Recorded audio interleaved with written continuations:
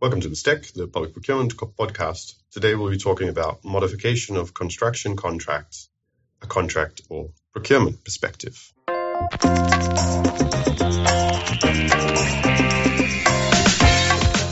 Welcome to Bestek, the public procurement podcast. In this podcast, Dr. Willem Janssen and Dr. Marta Andhov discuss public procurement law issues, their love of food, and academic life.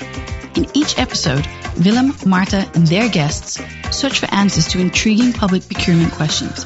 This is Bestek. Let's dish up public procurement law. So, quite an episode today again. There's three of us again. Welcome, Ole, to the podcast. Thank you. Welcome, Marta. Hello, hello. That was a very formal way of doing this, right? So let's get started. At least all the listeners have gotten used to our rumbling and our voices. And it's a pleasure, actually, to have Ole here today. We're talking to Ole Hansen. He's a co-founder of the Center for Private Governance, CEPRI, if I pronounce that correctly, at the University of Copenhagen. And we're still recording on site here today.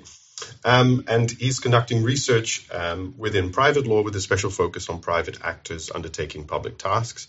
And we're talking to him today as a Danish construction law expert. I'm sure you do a lot more things, but that was the reason partially why we invited you here today. Yes. So it's a pleasure to have you. And we'll be digging into modification of construction contracts, and we'll be looking at how EU public procurement law and the concept of modification can sometimes cause tension with national construction practices, but also construction law. So that's what's on the menu for today's episode. And of course, we'll also be looking at dessert. I think dessert's a little bit different than what it is normally today, but I'll leave that as a teaser. So just to get you off to a good start, Ole, of course, Marta and I agree that public procurement is the nemesis, the starting point, the epicenter of the world.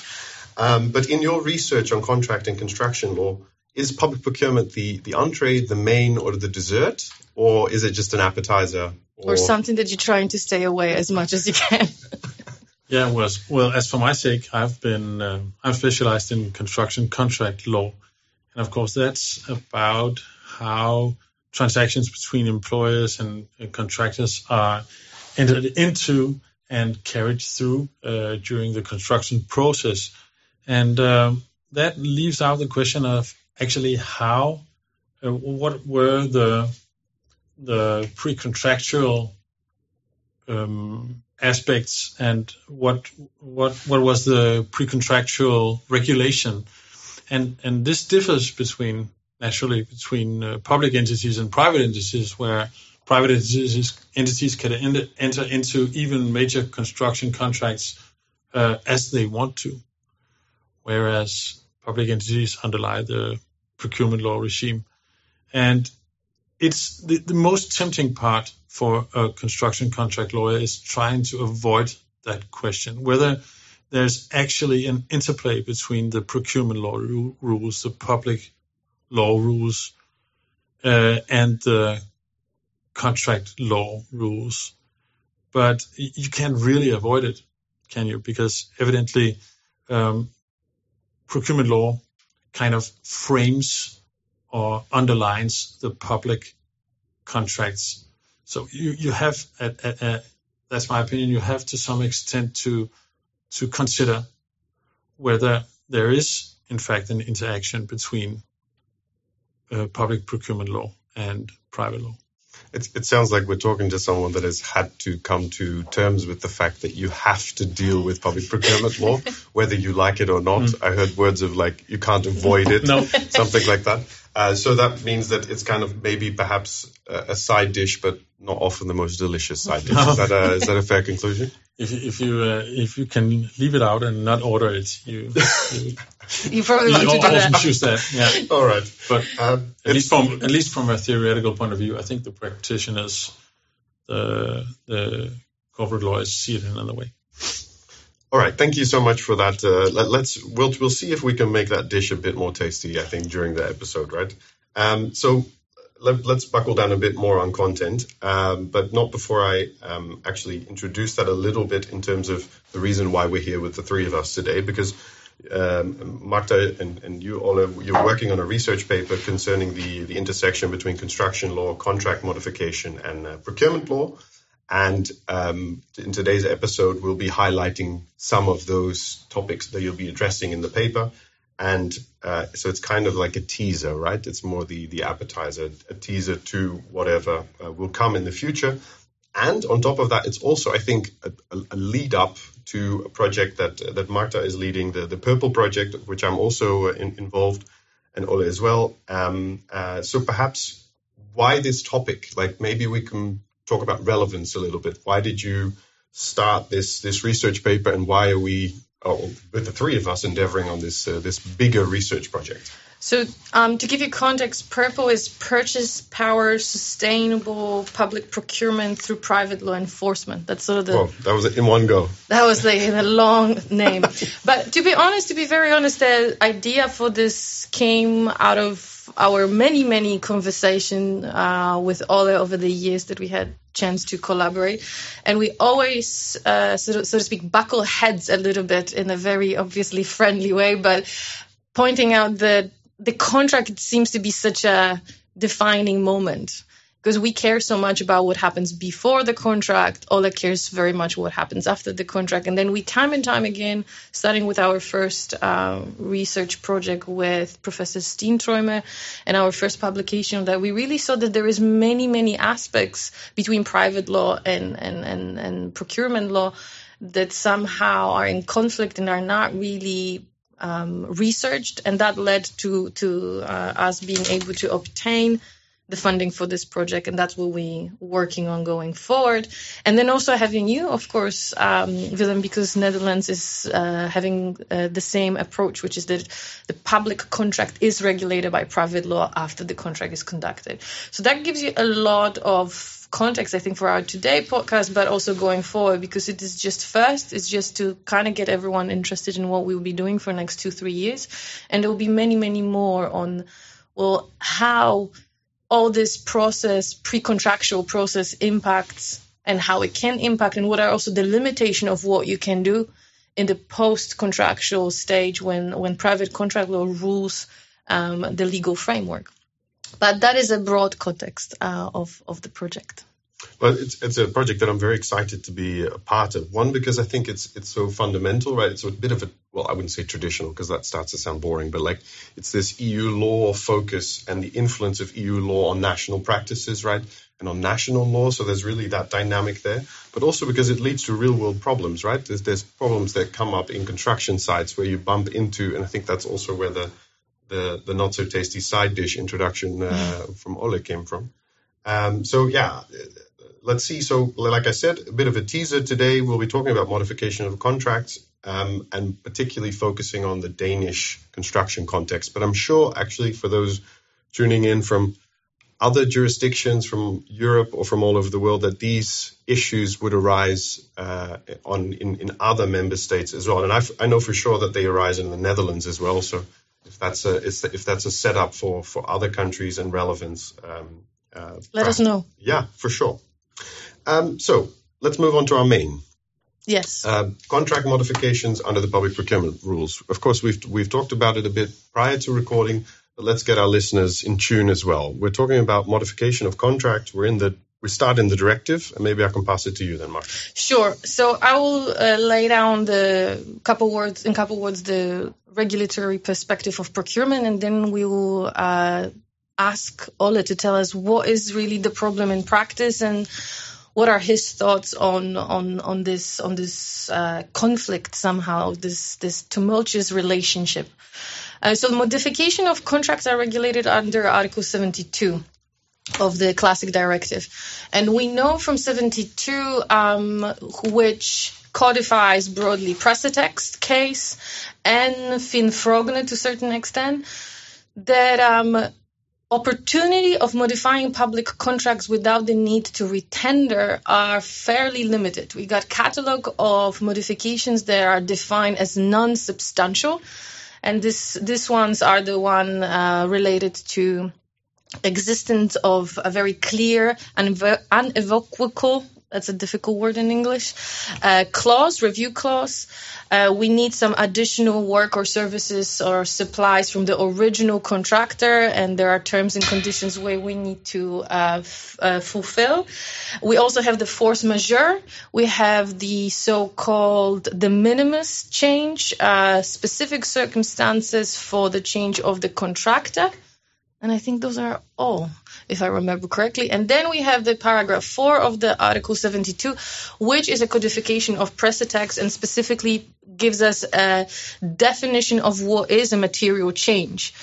So this is the space in which we are existing, ultimately leading to the fact that there is a fairly limited opportunity to modify contracts without the need of the retendering. And Ole, tell us from your perspective, from your experience, you also have a very broad experience of collaborating with practitioners. So where this becomes a problem when we're looking at the long, complex construction contracts and this modification. You were mentioning to us some examples before we started recording. Maybe you could bring them on the record. Yeah, well, I mean, in construction practices, modifications are not a question of if they arise or the need for them arise. It's a fact. I mean, in all complex construction cases, there are plenty of modifications agreed to on the way during the contract period, and that's not unusual nor problematic, because I think that in the current standard contract terms used, it's in Denmark they're called AB 18, standard conditions for construction. There are clauses which anticipate the need for variations underway, both for extra payment to the contractor and extra time, all under specific circumstances stated within the contract. So as long as we are operating under these terms, I think it's fair to assume that, or I think theory, at least the contract law theory in Denmark agrees that when we are operating under these variation clauses in the standard contract terms, we are in line with the procurement law rules. We have then anticipated within the contract a need for specific variations, and that's perfectly all right looking at it from procurement law view.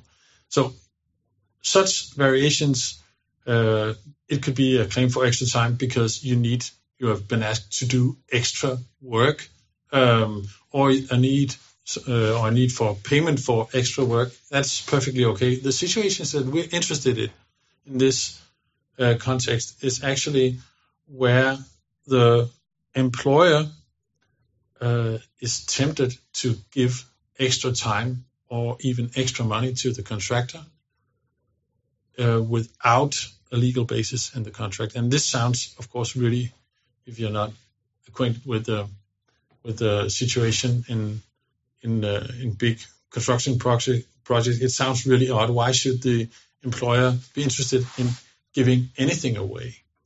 Well, often it occurs that it might occur that a contractor has some sort of problem with delivering what he has promised to, for instance, the agreed time. And of course, the employer can choose to say, well, you have to deliver to the agreed time, and if you're in delay, I will claim liquidated damages in accordance with the contract. However, this might create even greater trouble for the contractor, and because of the money invested in the whole project, it might also lead to a major loss for the employer. Because if this specific contractor is in delay, he might delay other contractors, and then kind of accumulating losses down the supply chain, and losses which might be some that are bared in the end by the contractor. But if the contractor is unable to perform and the whole project is brought to a standstill, this will lead to considerable losses. We know that from several construction scandals.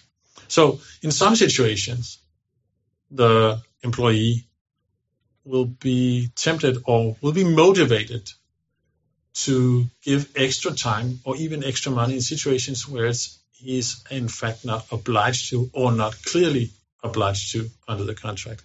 And that's interesting. So we're talking about modifications that were not predicted in the review clause in the contract. Yes. So those would be the ones that would need to be assessed from procurement perspective through lens of this Article 72, right? Yeah. And we would need to consider, okay, if we do not have the review clause, is that change brought by unforeseeable circumstances? Is that the need for additional work, or is that the minimus change? Or we skip the one about changing a contractor because that's not with the scope of our interest. So this is also coming from a perspective of our conversations before, because from procurement law angle, we want to make sure that we are not giving a competitive advantage that, if known at the beginning of tender process, could potentially lead to the fact that someone else would win the contract, right? This is where our objective comes from.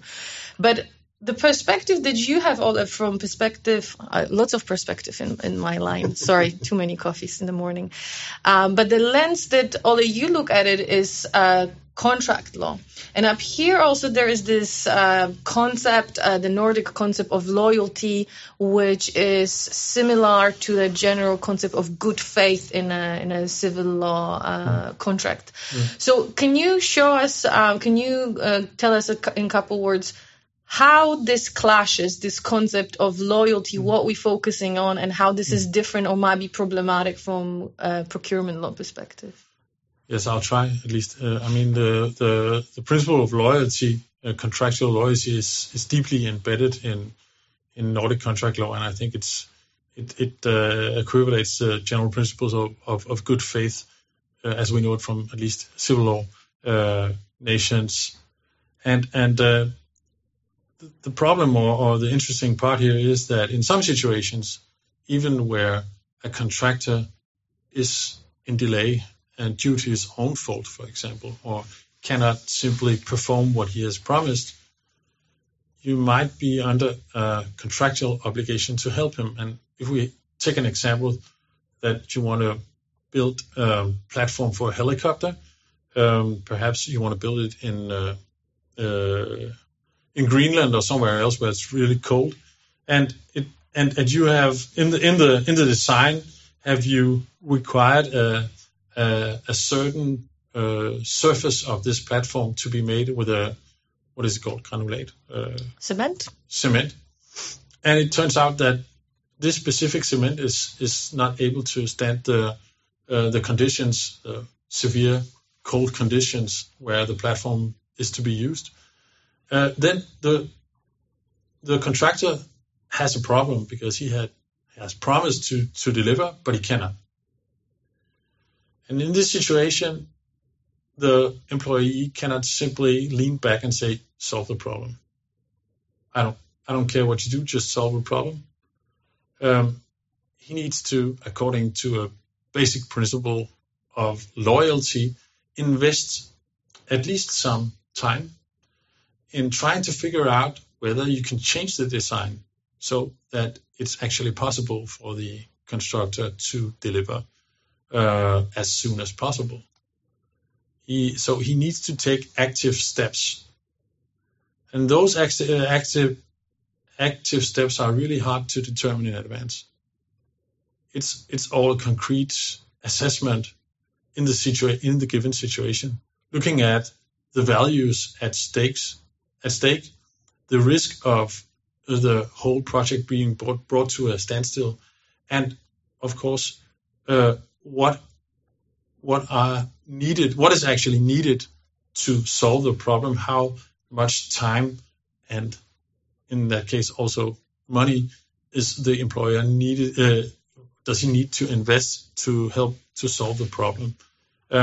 It's fairly difficult, but in this way you can say that in the deep structures of contract law, you'll find legal principles which actually make it an obligation for the employee to help the contractor.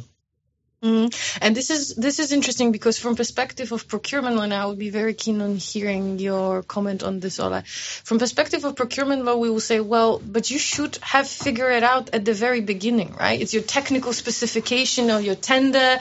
What is it to be used? You didn't conduct your due diligence. It's problematic from perspective of modification because, let's say, I think in our discussions previously, although we were giving this example of some sort of sustainable, let's say, cement that needs to be used, that then later on you realize, or it cannot be used due to, let's say, this weather conditions, or there is some issue with supply chain, etc., etc. But functionality-wise, it would perform, the other cement would perform its function.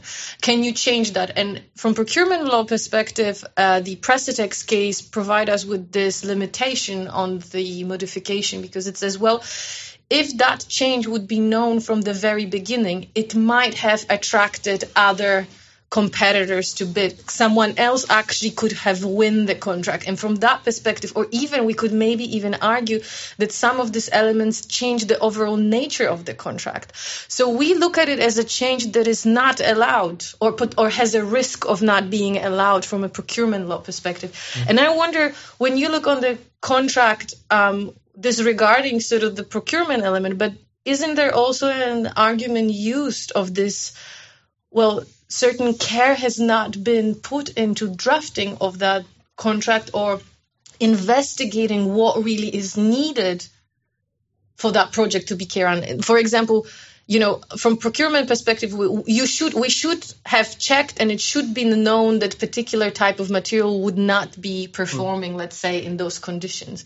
And I wonder how that logic exists in your world. But actually, it does not. I mean, when we're talking about this basic principle of loyalty, the duty to help your contractual partner in a situation which is very problematic for him or her. I mean, in this situation, we don't care about whether the contractor is in fault or if he could foresee the situation.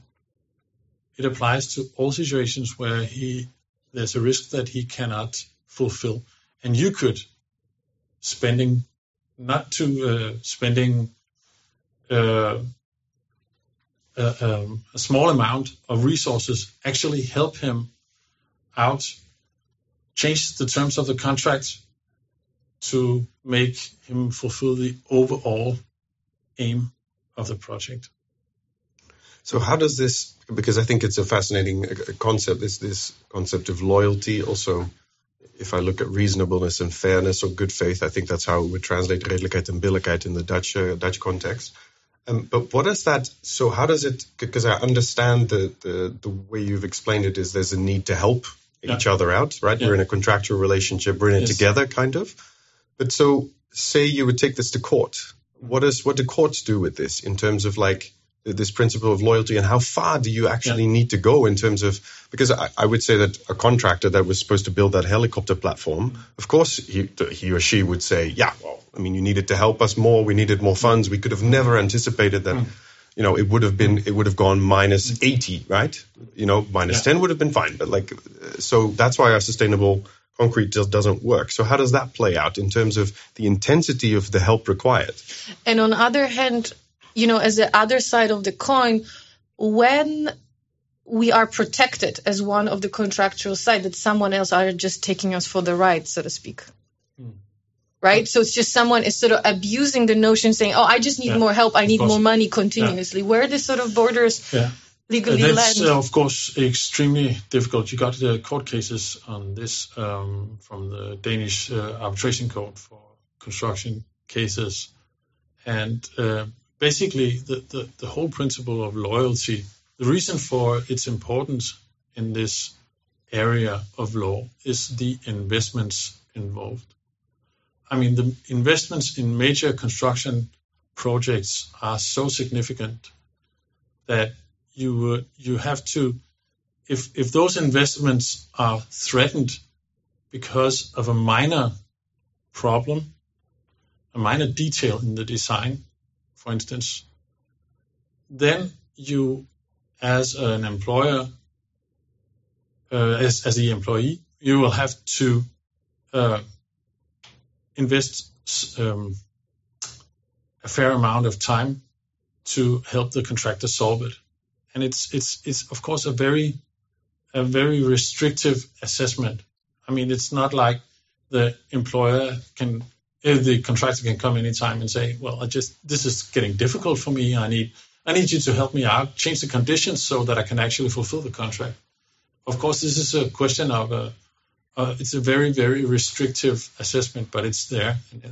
And there must be a proportionality between the resources spent by the employee and what is actually secured here at the overall level.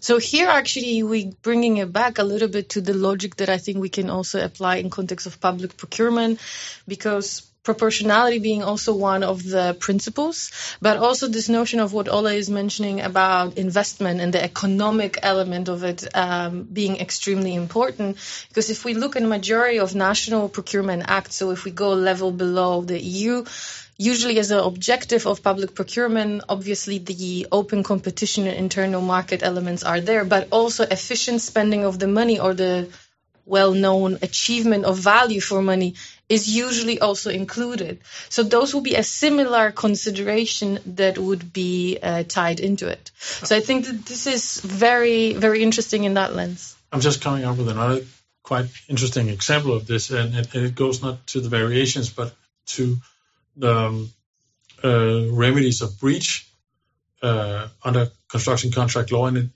the example is fairly simple. If you are obliged to construct something and there's a detail which is not working, there's definitely a defect in the works, then the main principle is that the contractor is obliged to remedy it, go out and fix it. But this obligation is sometimes modified if the costs to remedy the defect, they are considerably higher than the value of the actual defect to the employee. An example is if the defect is of merely it's just about the looks of a building, on the design, whereas it doesn't affect the functionality at all, then the court might say, well, there's definitely a defect, but you're not obliged, contractor, to go out and fix it because that would cost you so much money compared to the actual benefit for it's exactly the same principle actually underlying here. Very interesting. So in some situations under construction law, an employee, though he has clear-cut terms, he cannot actually enforce them. That's a really interesting example, I think. So thank you for adding that. Because I'd like to also get to the reciprocity discussion, because I think it's also very important in this debate. But when we look at loyalty, it really, I think, what I take from it is we have conflicting obligations. You have the obligation to be loyal in a contractual relationship on the Danish national boots on the ground level, but perhaps you cannot fulfill that obligation because you're limited by EU law, right? And I think that's a very interesting example. So I look forward to your future thoughts on that in the paper that you're writing. But we had highlighted two, right? We said we would do loyalty and reciprocity. So in what way does reciprocity play a role in this discussion that we're having today?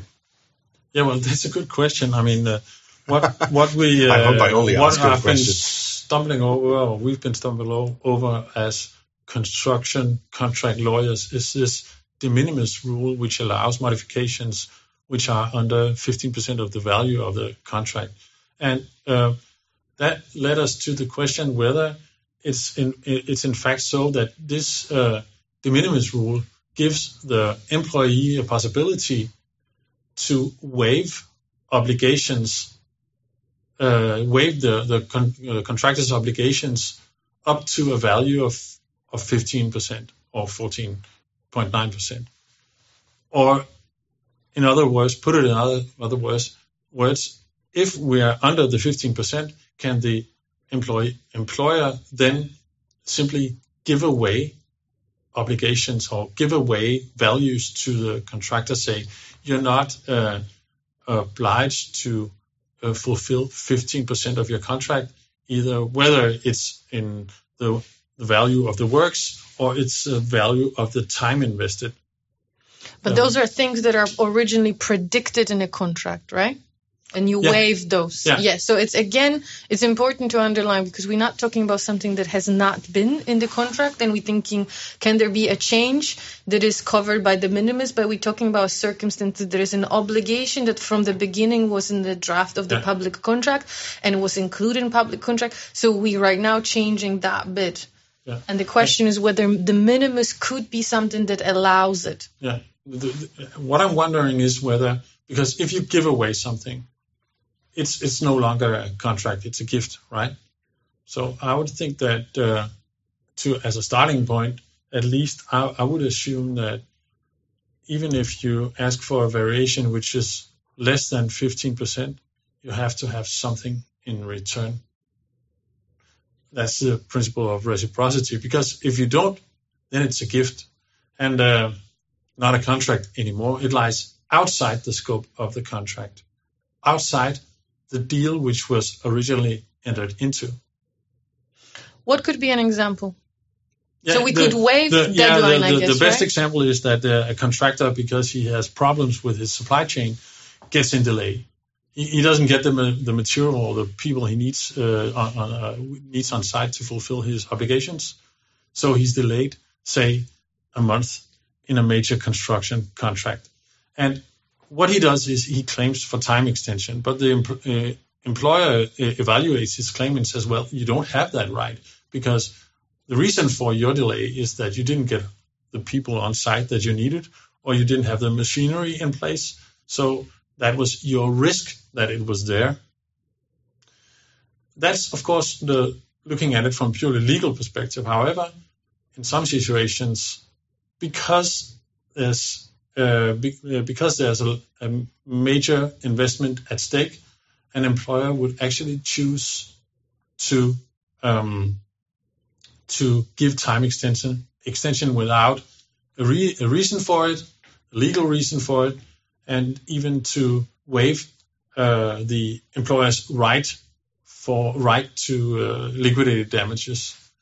And this is simply not a question of law. It's more a question of doing business in the way that you want to secure that your contractor is not going into bankruptcy, for instance, or getting the job is done, right? Get the job done, avoiding him getting into economic problems, so he cannot pay his workers, cannot get the material, and so on. You want to lend him a hand from a business perspective. So, and that's the reality. But I assume that the position will be very different from where a private employer will be able to do whatever he or she think is the right thing to secure the collaboration and the overall aim of the contract. Whereas I would assume that the public entity would not, as a starting point, be allowed to give away something. Yeah, because we're really coming into this culpability of the supplier, right, the contractor, and this is also the space which is very interesting. I think something that I look forward to working with both of you on more, because on the one hand side, as Ole mentioned, there's this need of a realization of commercial reality, and the scale of the fault is also it varies, right? So of course, on the most extreme level, we are not, from perspective of procurement, allowing for a situation in which contractor bids really low, wins the contract, and then sort of cries wolf and say, oh, I need more time, I need this and that, I had problem with people, and so on and so forth. Because from procurement perspective, we look at it not our problem. You oblige yourself, you need to deal with it. But very much the commercial reality also is what Ole is pointing out. And to what extent we can at some point say, well, that's not a fault of a contractor. The contractor does not have a control over, let's say, its supply chain to such an extent. To what extent at some point we can say, well, this is unforeseeable circumstances. So if it is not culpable, can we then bring in the unforeseeable circumstances as an explanation and so so on and so forth. But there's a lot of space here to conduct more research and discuss that more that we're hoping to do in the upcoming 2-3 years. Yeah, I think it's really interesting what you're saying here, Marta, because this suggests that there actually is perhaps a very narrow space for it, but still a space for pursuing more business-like aims within procurement law, securing the values at stake.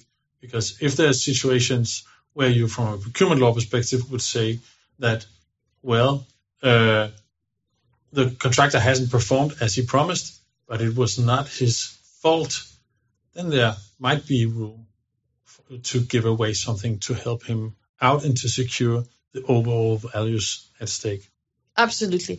And just to conclude that part of our podcast, I just want to point out that the controversial case here that really somehow guides us and limits of what we can do is really Finnfrogner, which notably have been a Danish case. And it's really interesting because that case in the first instance, when it has been decided by the Danish Complaints Board for Public Procurement, the Complaints Board agreed that there was a need to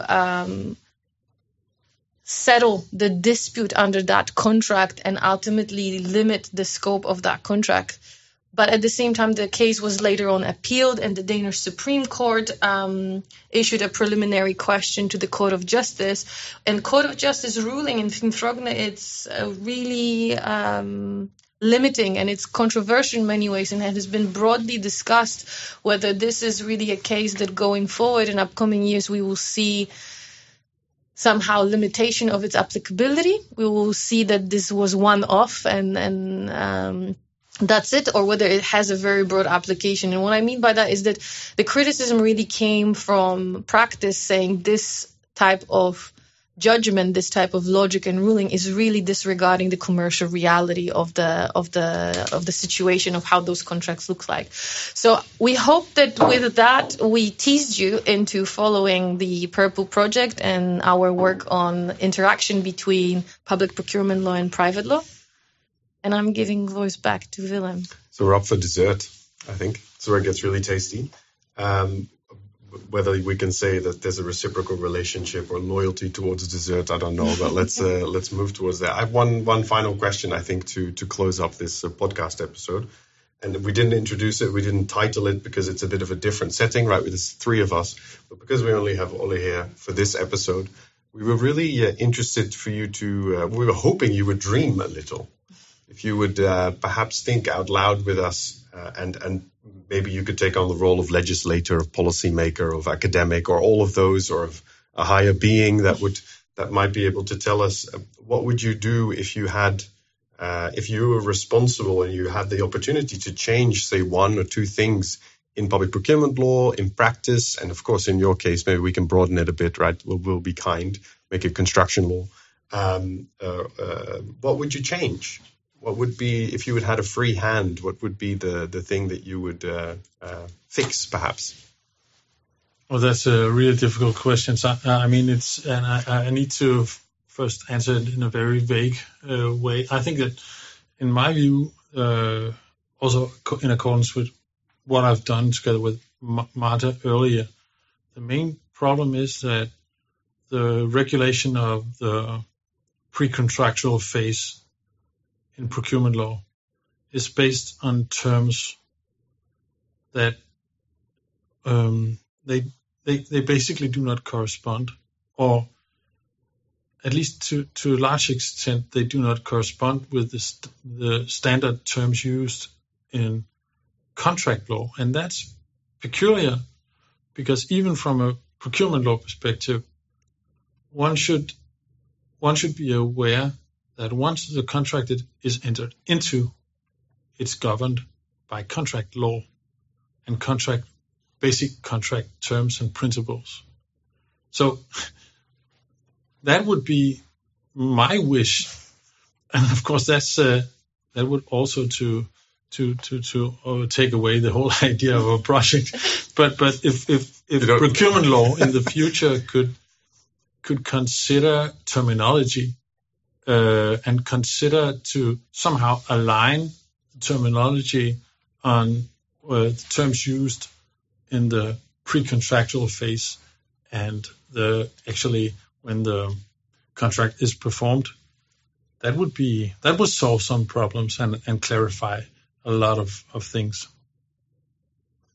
So does that mean ultimately that we need, just to follow up and then we'll really come to a close, but does that mean that we need another directive on the EU level or further alignment? So do we need a public procurement directive and a public contract directive after the contract has been signed? Well, I would say so, yes, because a lot of looking at it from contract law perspective, a lot of the unclarity when it comes to this interaction between procurement law and contract law stems from the wording of the directives. So if the procurement lawyers could please consider Are you taking note, Marta? To consider that there's another system of rules governing the whole setting once the contract is entered into, and it could be of great value if you could align your terms and couple those two systems in a more clear way. That would definitely help out, but I think that it's not like in the coming in the near future. Well, let's hope not, because we have some years. We can work on that, Ole. Exactly. Do we need to plug purple again? No, we won't. I think we're good. We're good. I think we've come to the end of this podcast episode, but we won't close off before we thank you, Ole, for your time and your availability to record this with us today. It was a pleasure talking to you. Thanks for joining us. Thank you for inviting me. I think it's really interesting to be a part of this project. I'm looking very much forward to do it and to finalize our coming article in particular. It's happening soon. I think the risky bit, and then we'll come to a close, is when you announce it on a podcast, you really have to write it. Right? Really have to do it. Really needs to happen. So thank you so much to everyone for listening. This was Bestek, the Public Procurement Podcast. This was Bestek, the Public Procurement Podcast. Do you want to contribute to today's discussion? Then share your thoughts on LinkedIn or Twitter. Do you have an idea for a future episode? Write to us at www.bestekpodcast.com.